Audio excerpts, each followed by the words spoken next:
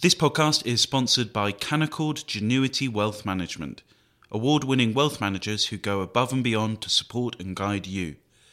Visit candowealth.com to start building your wealth with confidence.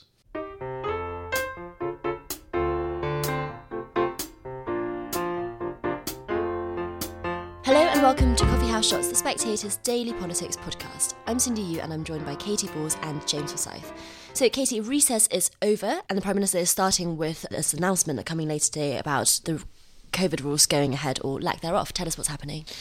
Yes, so this is supposed to be the big bang end to legal COVID restrictions. The Prime Minister will meet with his cabinet to finalise the details, then he'll address the Commons, then there'll be a press conference to the nation.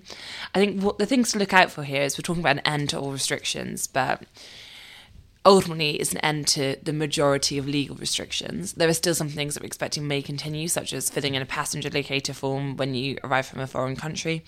I think there's also questions about testing, so how much free testing can you access? It's ultimately going to end up going to priority groups rather than, I think, someone they would class as, a healthy person who's not particularly vulnerable or doesn't work in a key worker role will not be able to get access to free testing, but that's more likely to be phased because there's been a bit of a tussle between Department of Health, also NHS pushing for this to stay in place, and the Treasury thinks this is astronomically expensive and needs to go quickly. And then also I think there's questions about things like hospital visits, which is if that's going to be decided by hospitals as opposed, hospital trusts, then actually it could still be that those are limited. And then you get to the guidance, which is we hear a lot about the fact that you're no longer legally going to have to self-isolate if you have COVID. Well, the Living with COVID plan, which Boris Johnson's going to present, and they definitely see it in Number 10 as a very optimistic moment. So while they're going to try and sound a little bit cautious, I think they want to get the political capital out of doing this, out being, one of the first countries to go there. There's still going to be plenty of guidance, and I think that's the key thing to look out for, because I think the guidance will be if you have COVID and you test positive, or, if you're feeling ill, you should stay at home. So it may no longer legally be something you have to do. You're not going to, be fined or face other issues. But I would say the idea that it's probably going to be socially acceptable or your work is going to be relaxed if you turn up to work. I don't know how, Cindy, you will feel if you're doing this podcast and I said, by the way, I've got COVID. I think that probably suggests that we're somewhere to go. Probably wouldn't want you to be here. Yeah, Fraser has just walked in at the exact moment I said I've got COVID. But you look quite relaxed. Well, because we're back into common sense territory now. I mean, people can take a judgment as to whether the people they're going to meet will be alarmed or not. I've just come back from the weekend with my parents. Now, I took a lateral flow test before there. My sister's got COVID right now. She is absolutely going nowhere near them. I mean, we are getting back into the, I think, quite happy position where people are treated like grown-ups. And we know, we've got so much information now about this virus, its dynamics, its efficacy, its potency. I mean, never has your average person known more about the virus that's going around. And one of the lessons of the pandemic is that people are quite cautious. They were locking themselves down way before the government told people to. And I actually think that the government's problem is going to be the reverse. It's not going to be people taking too many risks. It's going to be people being risk averse in a way that they don't want due to economic growth. I'm quite looking forward to this. I've always rejected the idea of abolishing restrictions meaning a free-for-all. Of course it doesn't. We're a sensible country and the public have shown themselves completely worthy of the trust which has belatedly been restored to them. I think it's quite telling the different way, the way in which the Queen having COVID is being reported. I think if the Queen had got COVID 6 months ago, that you would have had kind of bulletins every half an hour, everyone would have been very, very concerned.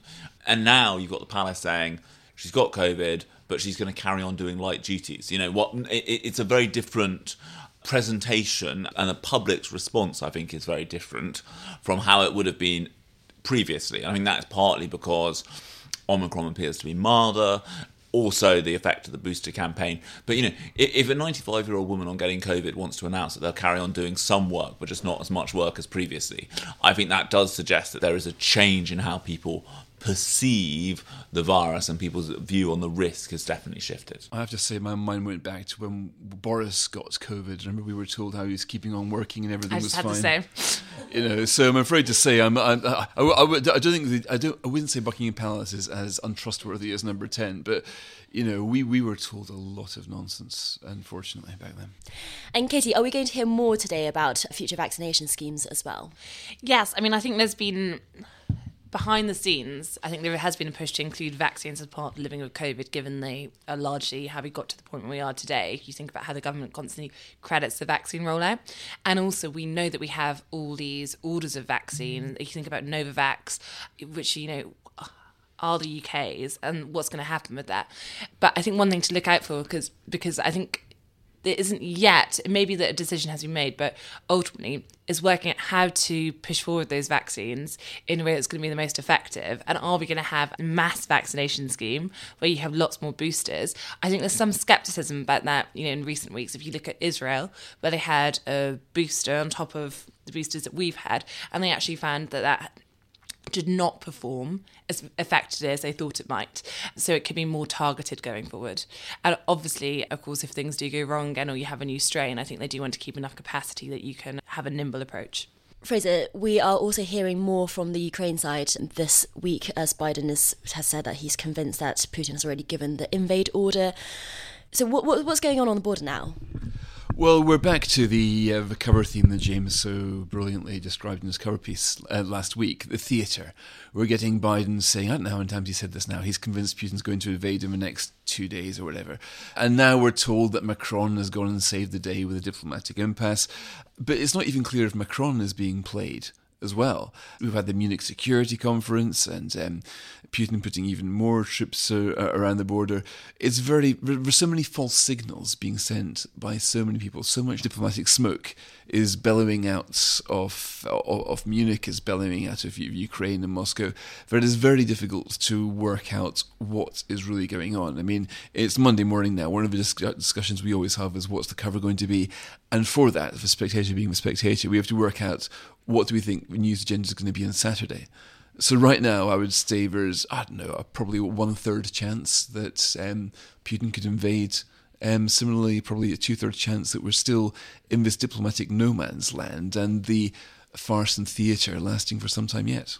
It's contradictory, what you see at the moment. So you see, last night Emmanuel Macron comes out saying that Vladimir Putin wants to meet with Joe Biden. Joe Biden says that he's prepared to do so as long as there's no invasion.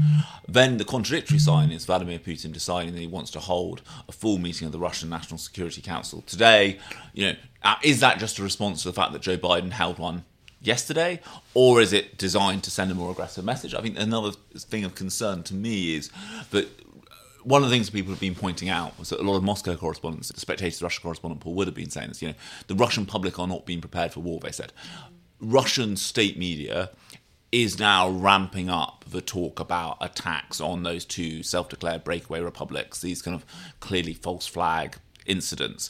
And so I think that is a cause of concern, that there is for the first time, I think, beginning to be an attempt to kind of ramp up Russian public attitudes on this stuff, which is a worry.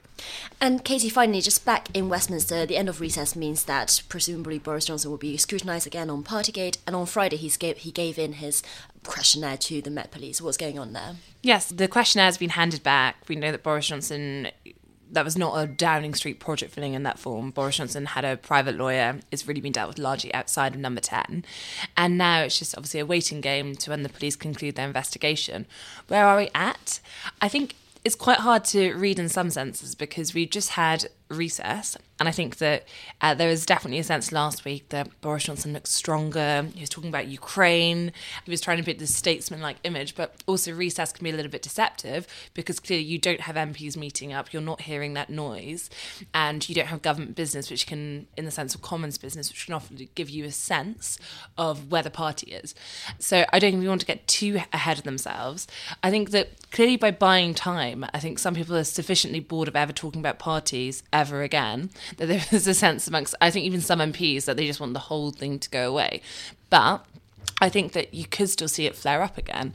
We have a situation where, depending on what the police investigation comes back with, so yes, the most drastic, which is a penalty fixed notice for the Prime Minister, I think that would lead to more letters going in. But also I think if lots of fines are issued, because we're being told we'll know how many fines are issued to those who were in Downing Street at the time, I think if it was a very high number, that could also lead to a backlash. And then also there's a question of, did the Prime Minister mislead Parliament, which, if there are Tory MPs who conclude that is, again, dangerous. I think that you can see, though, an effort in recent days. For example, I was struck when Boris Johnson gave his speech at the security conference in Munich.